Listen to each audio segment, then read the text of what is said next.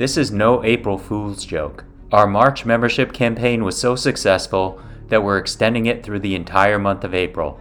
Enjoy 50% off the regular monthly or annual membership price. Visit thedsrnetwork.com/buy and enter code NOFOOLING, one word, to receive 50% off our regular membership price of $50 per year or $5 per month. Members receive access to bonus content, an ad-free listening experience, exclusive blog posts, an invitation to join the DSR Slack community, and more. This is a limited time offer, so act now. Visit thedsrnetwork.com/buy and enter code NOFOOLING to receive 50% off. Thank you.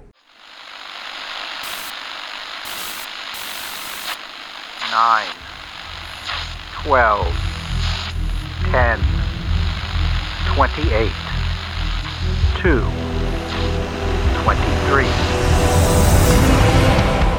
This is Deep State Radio, coming to you direct from our super secret studio in the third sub-basement of the Ministry of Snark in Washington, D.C., and from other undisclosed locations across America and around the world. Hello and welcome to a special edition of the podcast. You didn't think we were not going to have a special edition, did you? Because clearly the indictment of the former president of the United States is a big deal. It's something we've been talking about for a long time in anticipation of the moment. The moment came late yesterday. We're recording this on a Friday.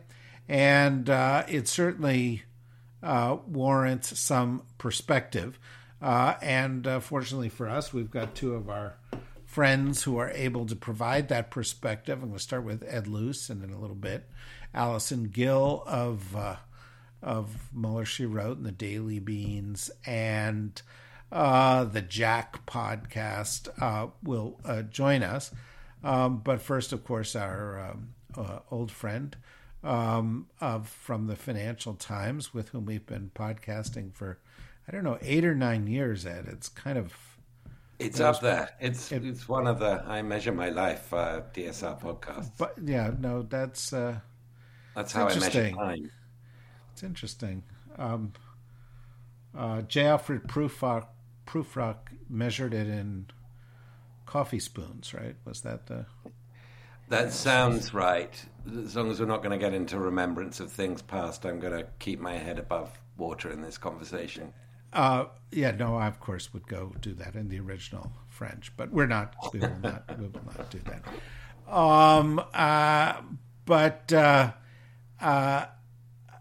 Ed, you have written twice about this indictment. A week ago, you wrote a column saying, don't do it. They went ahead, ignored your advice, and indicted him. And you've written a column yesterday or today, which is called Law versus Man, Trump's Courtroom Drama Begins, in the Financial Times. Why don't you talk about the thesis of that one? Thanks, David. Always great to be on. The original thesis was, look, let's start off with an indictment that sort of fits the gravity of Trump's threat to this republic, the sedition that he is, and insurrections he's been goading, and all the other crimes. That it's less than ideal that we begin with Stormy Daniels and the hush money, and as I think the New York Post have called it, the gathering Stormy, it was certainly not an argument that any man, including an ex-president, is above the law, even if that law happens to be much safer territory for him, namely misuse of or misbusiness accounting of his hush money payments to Stormy Daniels, than other laws that are far more serious. But the service, I think, Bragg, at the very, very minimum, has provided through what is a very courageous act to be the first public prosecutor to indict Trump. At the very minimum, the service he's provided is he's lowered the barriers to entry for other public prosecutors to indict Trump. He was the first to go, to take that leap. Regardless of what happened, what is in this indictment, we don't know yet. I guess it'll be unsealed list next Tuesday when Trump is arraigned in New York, regardless of what the fate is of Bragg's prosecution. That is an extraordinary act of public service that he has taken. I do believe that it's going to be much easier for the district attorney in Georgia, in Fulton County, for Jack Smith, and for potentially other public prosecutors to indict Trump now that Bragg has done that. And so that's my response to this historic moment. I'm not a lawyer, and so I don't want to get too much into the weeds about what the weaknesses or otherwise might be of Bragg's particular indictment. Yeah, well, I've been interested in the degree to which lots of people seem to be willing to go into the weeds. I mean, you have the whole leadership of the Republican Party talking about how inappropriate this is, and yet nobody knows what the case is. The indictment is sealed. We already know that there are perhaps 30 counts. Now that could be 30 small potatoes, right? I mean, we don't know exactly what it is. But it might extend beyond what we thought it extends beyond. We just don't know. So it is premature, don't you think, to comment on the case itself? I think it's highly premature. I mean, that's not going to stop. That's not going to stop anybody, whether they're, malevolently motivated, a la the Jim Jordans and the Comers, etc., or whether they're, people like me feeling obliged to provide some kind of comment on what the chances of this case are. I wouldn't sort of presume to know. I do, listen to constitutional lawyers and practicing lawyers, people like our friend Rosa Brooks, who have some questions about the novelty of the legal strategy that they think Alvin Bragg is probably pursuing here. But let's see. I think he's clearly not going to have taken an incredibly bold, unprecedented move like this unless he's got a reasonable probability in his mind, having hashed it out with his team, that this will end with success. So we must assume that. The guy is a talented public prosecutor. He has a previous conviction of Trump in corporate form, namely the Trump Organization. He has persuaded grand juries of that. So I think he has form, and we must give him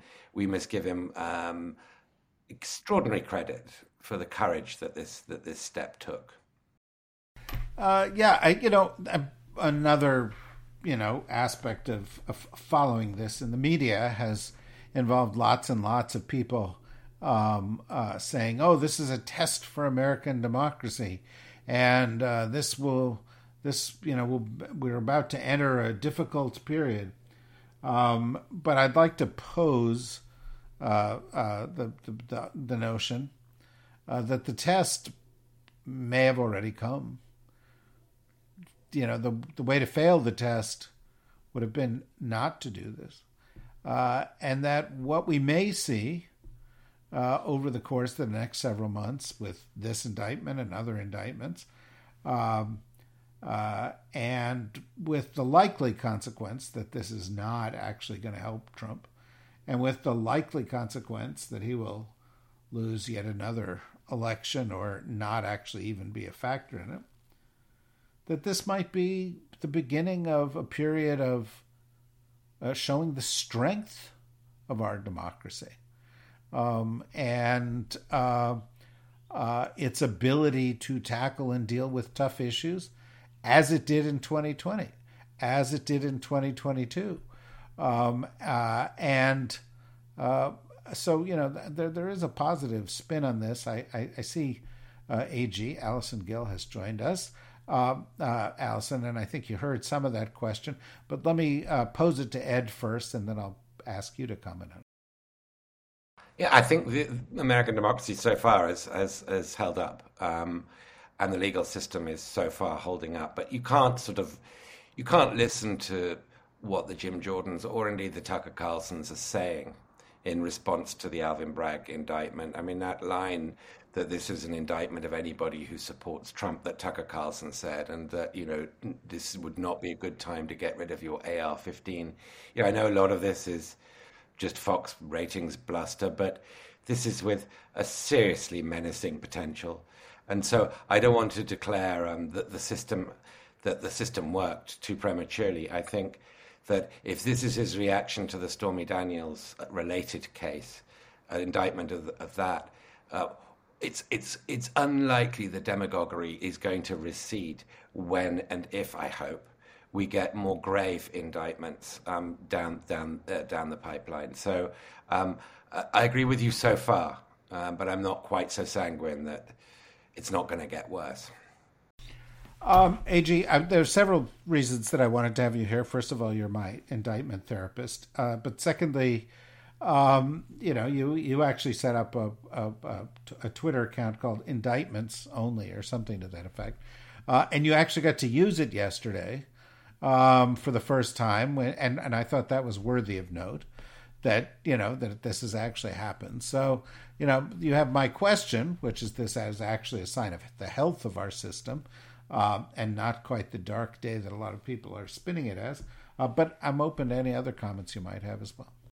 Yeah, no, I agree with Edward. And yeah, Indictments Only. I finally got to tweet from Indictments Only. And I just want to say to everyone who's been accusing me of saying that there will be an indictment for the past 7 years, I only set that account up 3 or 4 weeks ago. So I think my timing was pretty right on. But as far as the health of our democracy and what this does, I think that this does show that we are a healthy democracy, that no one is above the law. And I think that that's very important for our national security. And I think it's very important for how the world perceives us. We know there's a big push right now for right-wing autocratic governments in a lot of different countries, not just ours, that autocracy is afoot globally. And I think that, many times when President Biden has been speaking, whether it was his first 100 days speech or a joint session in front of both bicameral houses for State of the Union, he said, look, democracy works. Look at all the things that we've gotten done. And now he won't do this and he shouldn't do this, but we can add, look, it does work. Democracy does work. We do hold leaders accountable. Now, again, if we haven't seen the charges, but, if this is just about the hush money payment, which I don't think that it is, and I can talk about that in a minute if you want, but it doesn't really matter what the crime is. If a former president commits a crime and can be held accountable, that does, I think, bolster the health of our democracy from people who would view us from outside. Well, and, you and I were talking about this before we went on the air, and I've been asked to go and do one of those Daily Beast columns, so I'm like writing the column, and it's just on what Allison was talking about. How does the world see this? So I went and I looked at newspapers or websites from 15 or 20 different places, and frankly, and contrary to some of the things I've heard in the media, the response has been kind of ho-hum. It's been covered, but it's not the lead story. It's not even an important story. In many cases, there are other stories from the United States that have topped it, including, by the way, I would note that in a couple of countries, the Gwyneth Paltrow story topped it on the website, but other aspects of U.S. relations certainly did. In China, they were talking about the Taiwan visit, and in Israel, they were talking about the U.S.-Israel relationship. But one of the reasons it's ho-hum, and I think this is sort of should be a source of some humility for Americans who like to thump their chests about democracy, is that almost every other major democracy in the world has dealt with this long before we have. They have held their leaders accountable. In the UK, Boris Johnson is currently under scrutiny for his misdeeds. Sarkozy was convicted in France. We had a German president in 2014, Christian Wolff, who faced trial on corruption charges. Silvio Berlusconi was a one-man crime wave and was convicted of multiple different crimes, from sex crimes to influence peddling, wiretapping, and so forth. In Israel, of course, the prime minister is currently under indictment. In Pakistan, the current leader the most recent leader, Imran Khan, has been charged with countless crimes. In India, not only did they just drum the leader of the opposition out of the Congress for trumped-up charges, but Indira Gandhi was convicted of crimes. Lula served time in jail for his crimes. Vladimir Putin, of course, has been accused and a warrant issued for war crimes. In Mexico, we have multiple leaders who have been investigated. In Korea, the former president was convicted and sentenced to 24 years in jail. And the point is, we're the ones who are freaking out about, a leader being held accountable to the law, where almost every other major country in the world has already done this. They've crossed this line. We're the ones who sort of created this idea of a monarchical leader who's above reproach. I was just wondering what your view is on that. Is that for Alison or me? For you. Because you have an accent and sound very cosmopolitan. Yeah, I mean, and of course, with my accent, I'm delightedly going to take that little opportunity to talk about elected monarchies, etc. I mean, I do think there is a sort of there is a sheen that's now being taken off that position, which is why it's a very important moment for American democracy. But you're right.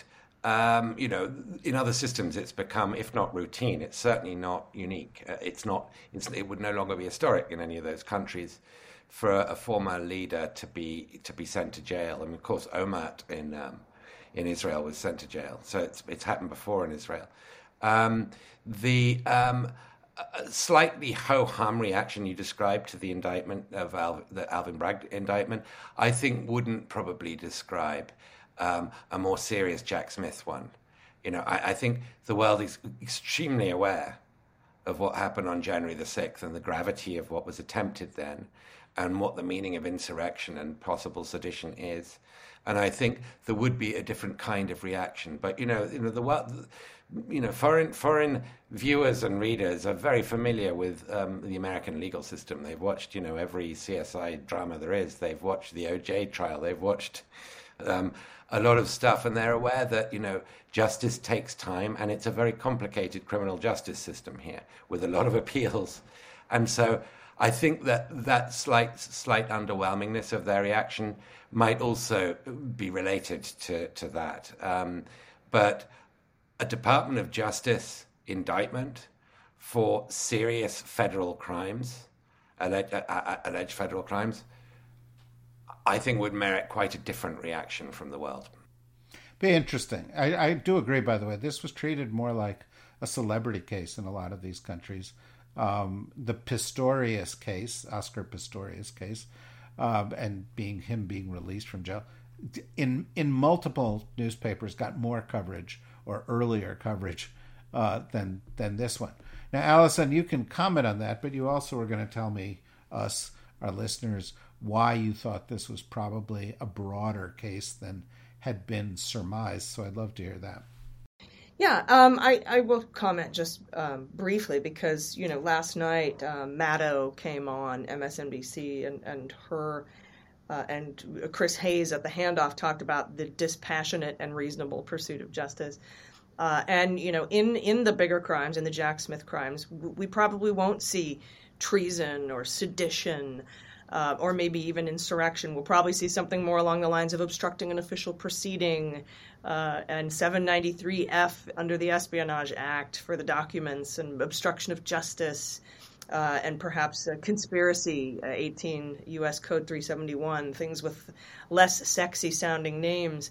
But it will be, if the indictments do come through, there will be an indictment of the plot to overthrow the government. It'll just have I think a less exciting name than some of the crimes that are much harder to prove than things like wire fraud for defrauding people on the big lie.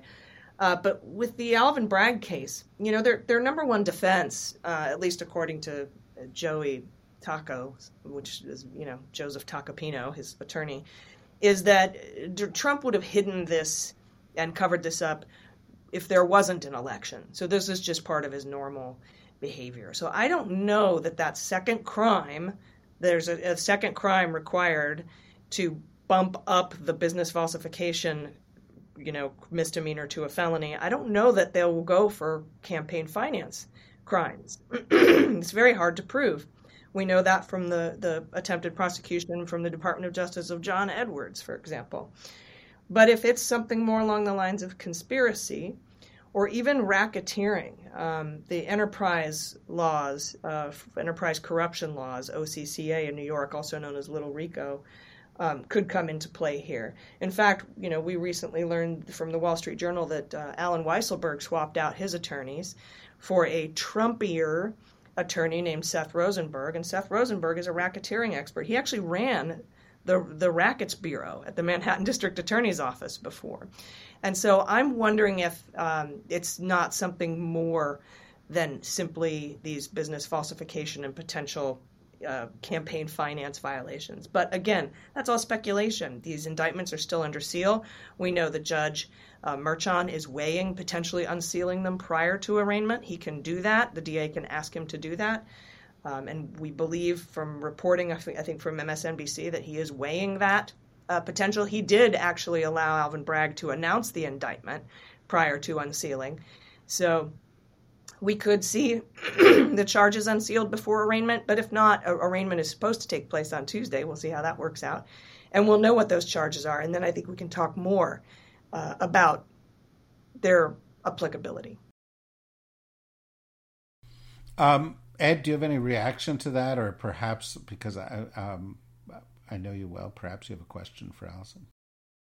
Yeah, I mean, you know infinitely more about the legal complexities and potential here in this case.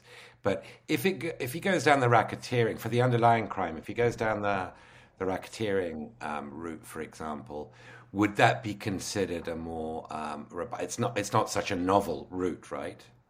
Particularly if it's the New York racketeering laws, not a federal racketeering laws. Am I right in thinking that? Yeah, that is not novel. And neither is business falsification. As we know, Alvin Bragg himself, just since he's taken over, has prosecuted about 117, I think, business falsification records cases. But yeah, OCCA, Little RICO, is not novel. It has been around in New York, I think, since 1986. And then, of course, there's also conspiracy.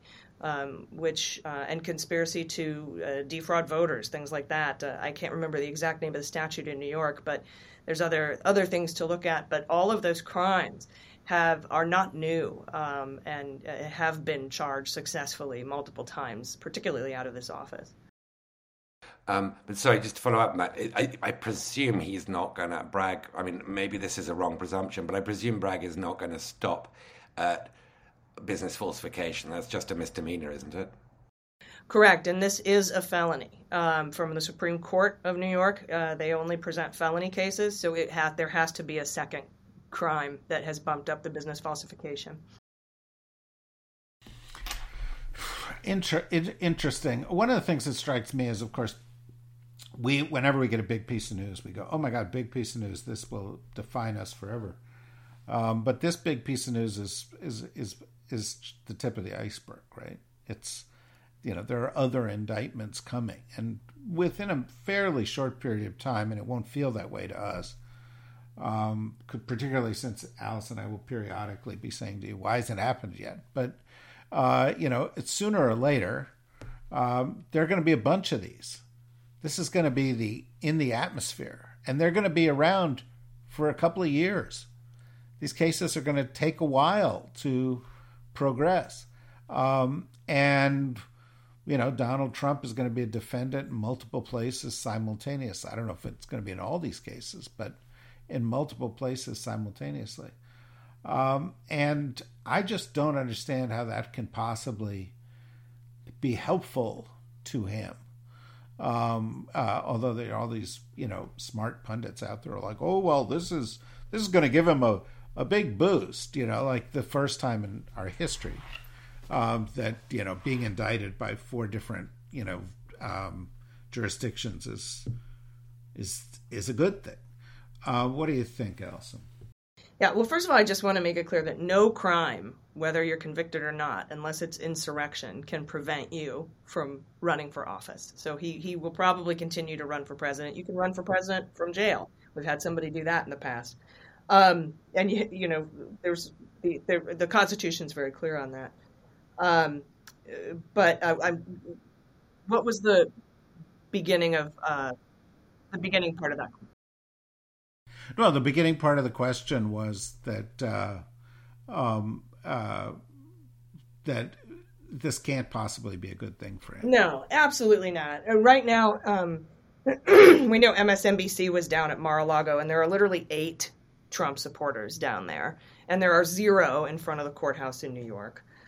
We had one woman arrested in New York. She was the lone Trump supporter. She actually pulled a knife on a family and was quickly arrested. I just don't understand anyone who's saying that this will help him. I imagine his dwindling and small base will dig their heels in even more to support him on this. We've seen some prominent Republicans like Lindsey Graham and Kevin McCarthy say that they support Donald. We know his MAGA sect and the Freedom Caucus always will. But I don't see this as in any way, shape, or form being good for him. And if he needs help in, fighting multiple crimes in multiple jurisdictions, I'm sure he can just call his friend Manafort and ask him for some advice on how to handle multiple trials in different jurisdictions, because it happens. It happens. Right now he's facing multiple civil suits in different jurisdictions, and he actually tried to play 2 judges off each other to try to delay those trials. But Robbie Kaplan, who's Eugene Carroll's lawyer, caught wise and told the judges not to fall for it. And both of the judges denied moving those trials. And they just have to schedule around each other. And if we see Fulton County come out, we know that there's indictments recommended by the special purpose grand jury in Fulton County. If she comes and indicts Trump, and then if the Department of Justice follows suit or whoever goes first, and we don't know if they'll do the documents first and then January 6th later or at the same time. And then there will be probably, like you said, superseding indictments in the Trump case, because he's still being investigated by Alvin Bragg's office for the tax fraud and valuation fraud. And then we know, look, Westchester County, New York is investigating him criminally for Seven Springs Estates. The Southern District is investigating Truth Social criminally. He could have 7 or 8 different criminal trials going on at any given time. And that's going to make it real difficult for him to run for president. Yeah, I agree with that. Ed, you're smiling here, and I understand why this could make somebody smile. But although it may not be why it's making you smile. The longer Addison talks, the broader my sort of general, cheerfulness about the future. Yeah, she has that effect on all of us. But she just makes us happy. But given what she just said, and the likelihood of all of these things and other trials and so on and so forth, the instantaneous reaction of Republican leaders to come to Trump's aid, including Ron DeSantis, and there's no love lost there, saying, oh yeah, I will deny an extradition, which is, by the way, directly contrary to the Constitution. He doesn't actually have the power to do that. Lindsey Graham on TV weeping at how, what a travesty this is, and that you should send money to Donald. It's amazing the way Donald Trump has gone from being a billionaire, by the way, to somebody whenever he has a problem, he immediately goes to the poorest people in America and say, "Please give me more money." That's a kind of a special phenomenon.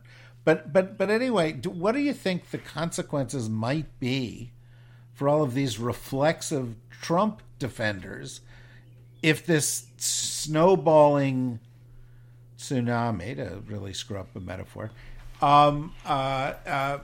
continues? The problem is that the deeper you're in, the less likely you are to cut your losses and get out. They're so deep in already. We really shouldn't be surprised that was there. instinctive, spineless response to Alvin Bragg's indictment. You go back any number of sort of moments where they could have got off the Trump bandwagon. Maybe the last was really, in the wake of the 2020 election, and that's when Liz Cheney got off.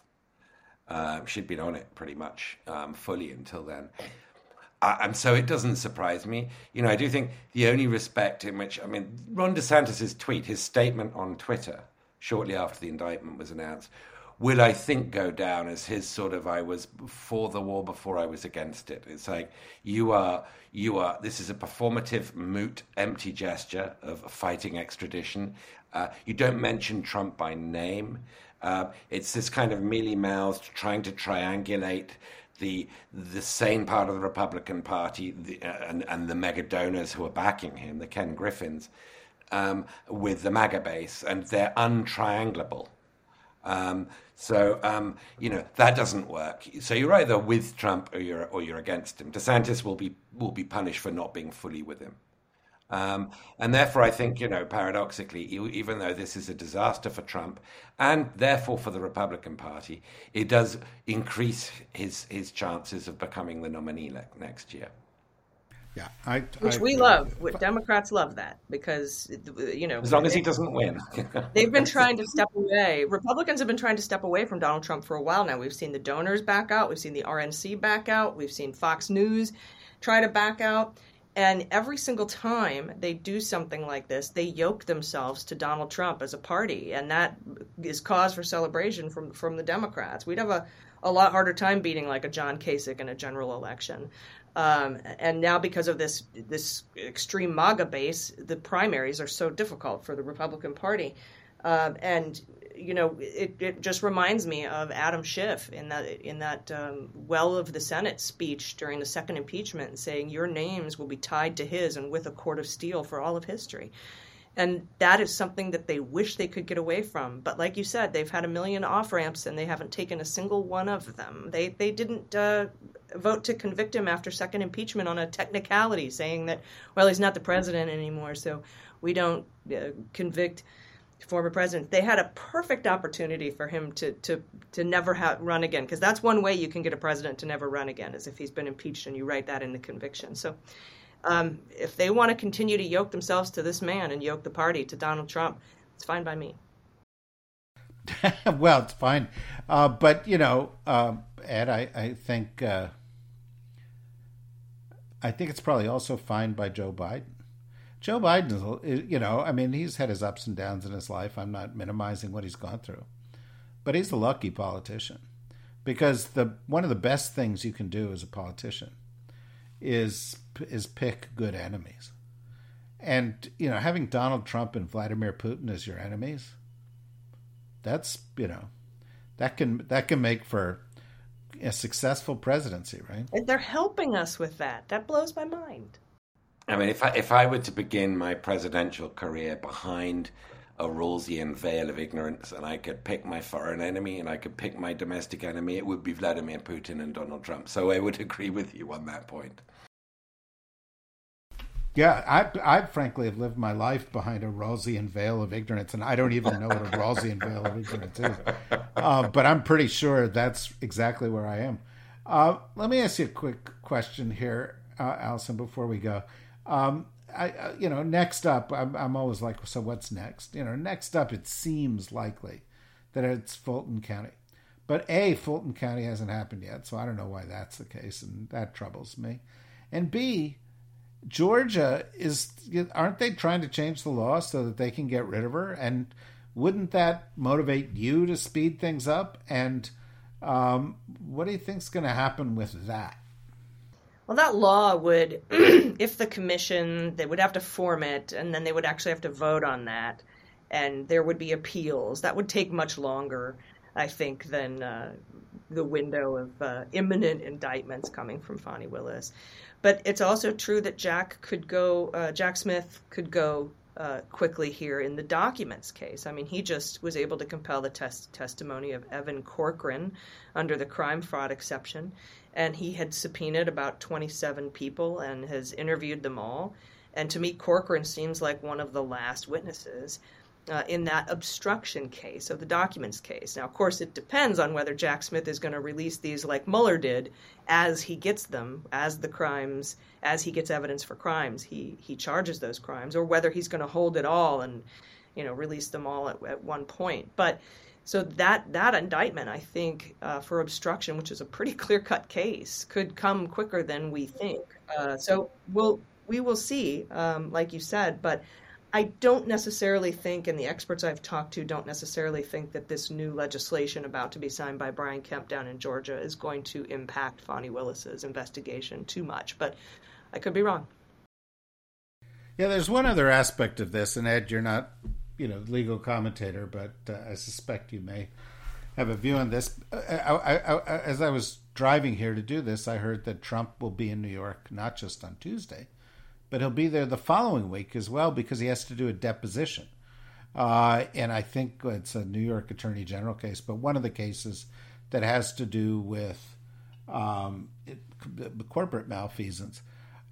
He's undoubtedly going to have to do deposition or be on the stand in this case with regard to the Bragg indictment. This is a compulsive liar. So this is like a crime machine. Putting him, under oath is the surest way people have thought for a long time to get Donald Trump, because everything for him is a perjury trap. So it's remarkable to think, how many years he's been going through bankruptcy courts and basically cheating the banks of his deserved fate, and what kind of false self-confidence that must give him in a criminal situation, which he's got less experience of. He should have a lot of experience, but he's got less experience of that than civil courts. And then, of course, there's the whole sort of apprentice career that came in between. I think the Houdini sort of reputation of Trump probably lives largest in his own head, but there must be portions of that head, maybe subconscious ones, that are living in terror right now of reality finally catching up to him. Again, I am not a lawyer and I'm not a legal expert, and there are lots of different potential cases here, and one actual one now unfolding. So I don't want to make any predictions, but just psychologically, I'm pretty sure of that hunch that Trump's got that very Trumpian combination of massive sort of self-belief, masking, and this is the sort of classic characteristic of a malignant narcissist, masking a deep insecurity. Yeah, and just this can be the last question, but Allison, isn't that manifest in the way that he's even responded to this? Because I don't know, you know more about the law, but let's say one of us were indicted for something.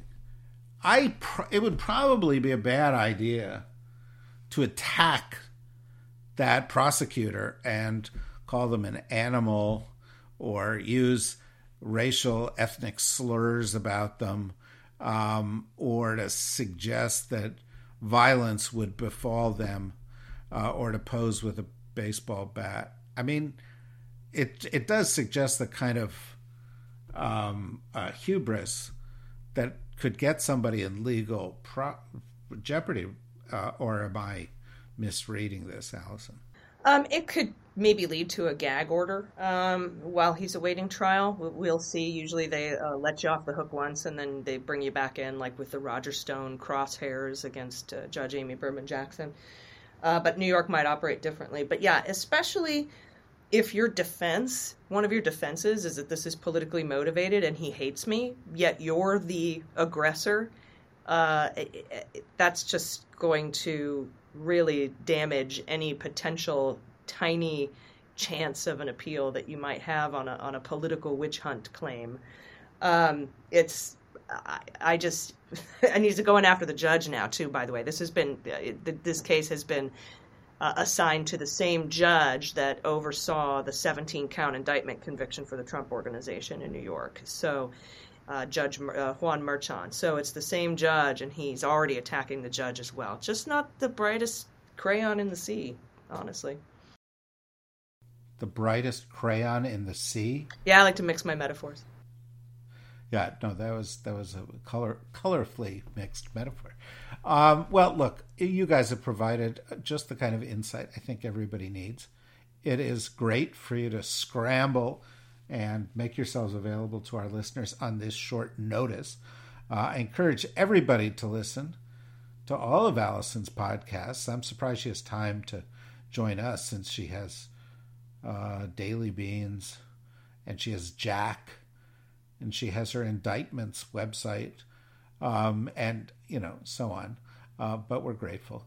And, of course, Ed has now become the New York crime columnist for the Financial Times. So I'm sure we'll be hearing more about this from you. And I will remain here comfortably behind my Rawlsian veil of ignorance. Hence, from which all my questions flow. But for now, thank you, Ed. Thank you, Allison. Thank you, everybody, for joining us. And we'll be back again next week with more of the same old stuff. Bye-bye.